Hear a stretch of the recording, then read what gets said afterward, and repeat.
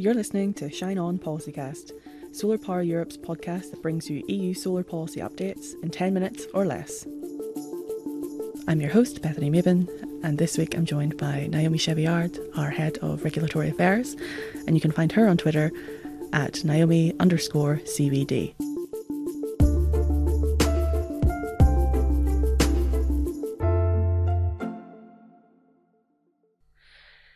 Hi Naomi, welcome to Policycast. Thanks for joining us. Thanks for having me. So this week we'll talk about electricity market design and the proposal that came forward in the middle of March. It's a hot topic. Everybody had lots of feelings about it in the run-up to the proposal. So maybe you can tell us a little bit about what the proposal in March looks like. Yes, so the proposal aims at different things, right? First, protecting consumers against more price spikes, in particular by reinforcing the preparedness of their suppliers.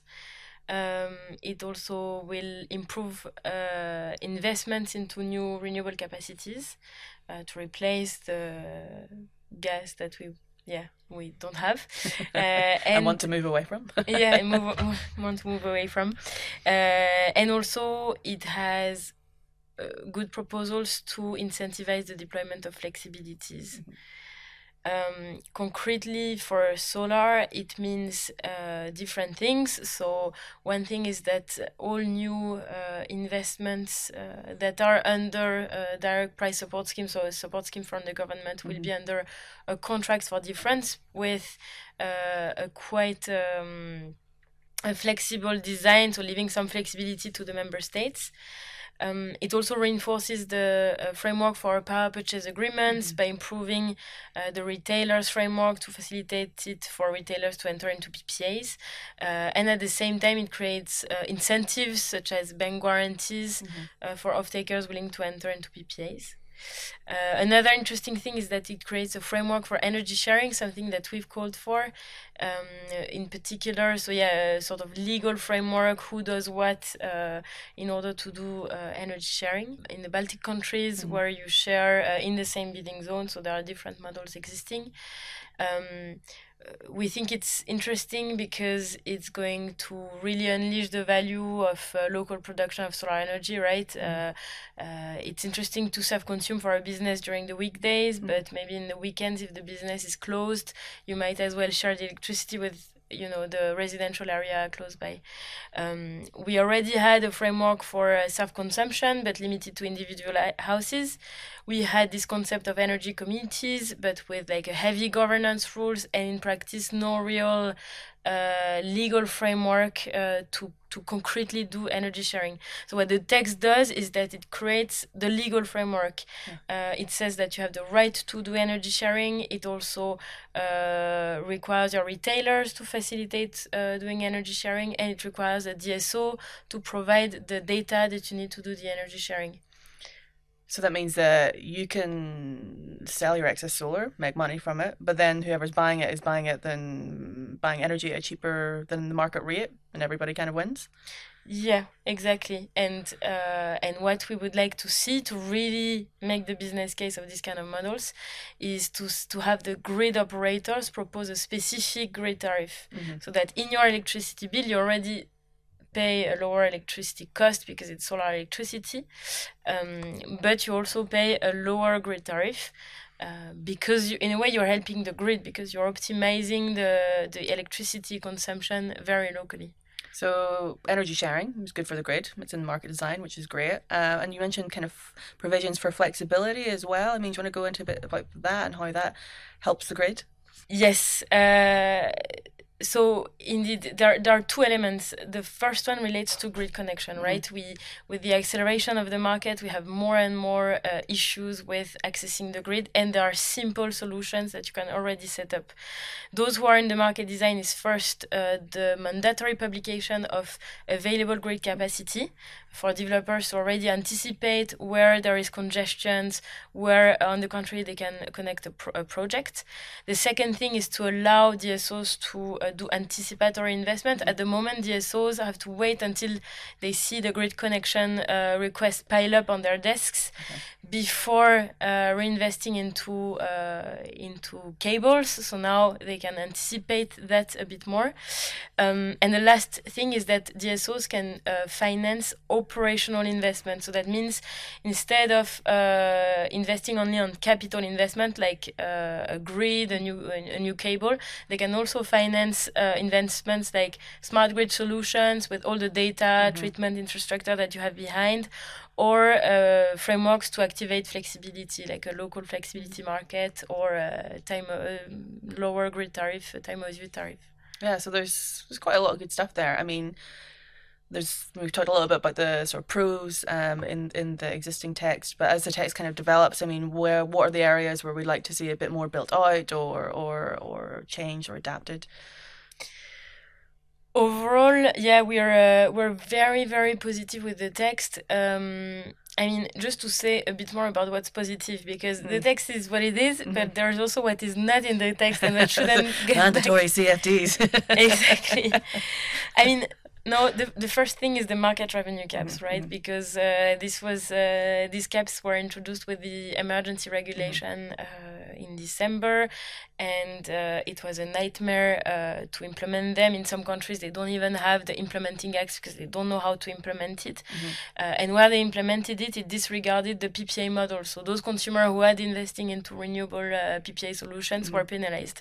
So it's good that these caps are not prolonged. The second thing is that it preserves the spot market, which is a market where you clearly see when you have too much or too little electricity, which is a great signal for innovations like storage, like demand-side response. So this is preserved, and that's very good.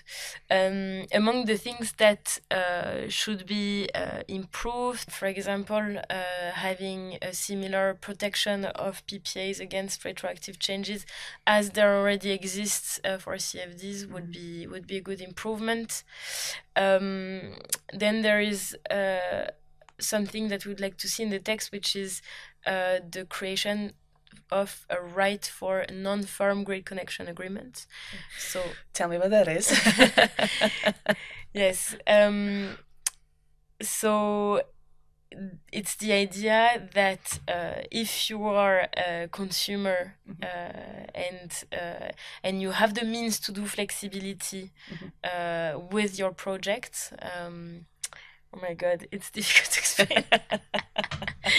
The idea of the non-firm grid connection agreement is it's a grid connection agreement where you have a bit of curtailment. So either all the time or at certain times of the day. The goal is to say, if you want to connect a solar panel, but at noon in summer you will inject a lot of electricity and the grid can't cope that, what the DSO will propose is a grid reinforcement with a price, right? If you have a battery with this solar panel, or if you have an energy management system in your house that allows you to stop the production of the solar panel at certain times of the day or store the electricity, then you should be proposed a grid connection agreements that includes that option to stop the production at certain times of the day. So it's really the idea to use the low-hanging fruit we have to connect more solar capacities. Yeah, that makes sense. So if you make the life of the grid easier, you're kind of rewarded for it. Exactly. Yeah. Right. And then are there other aspects of the EMD that you'd like to see fleshed out a bit as the process continues? Maybe one key last aspect that we would like to see improve is indeed improving the framework for co-located solar and storage. So today, if you have a solar and storage plant, you're not allowed to charge from the grid with a battery. Why? Because the regulator considers that if you charge from the grid, you cannot trace the green electricity that is stored in the battery. Right. And you should not have access to the support scheme, so the contracts for difference. But from a grid point of view, a battery is really useful when it can perform all the services that we ask it to perform, right? So it's really an issue for the development of solar and storage. There are solutions that exist, like metering concepts that would allow to trace this green electricity in the battery. But we need to have them recognized by regulators in order to allow solar and storage to charge from the grid. Right, and presumably drive the development of more of these kind of smart energy systems that allow this traceability and flexibility that we're going to need to build out the grid to the scale that it needs to be. Yeah. So we talked a little bit about the content there. I mean, what process are we at now? So we had the proposal in mid-March. I think maybe the rapporteur was just named in the Parliament. I mean, what are the sort of next steps? So the Parliament will take a position relatively quickly. We understand that by September they should have a position. The Council is getting ready to get a position even faster with a general approach by June, which means that they would go into trialogue in the second part of this year and conclude by the end of the year to have the legislation entering into force somewhere early 2024. So this is very positive from our side because it would mean that we would have a new framework to replace the emergency measures and the market revenue caps. So we hope they can concentrate on keeping this timeline, and we'll probably have a deeper reform with the next commission. Wow. So then maybe we can come back and catch up on this once we have the EP position and the council position and the direction that trilogues are going to go. Yes. But thanks so much for your insights, Naomi, and hope to see you again soon on Policycast. Thanks.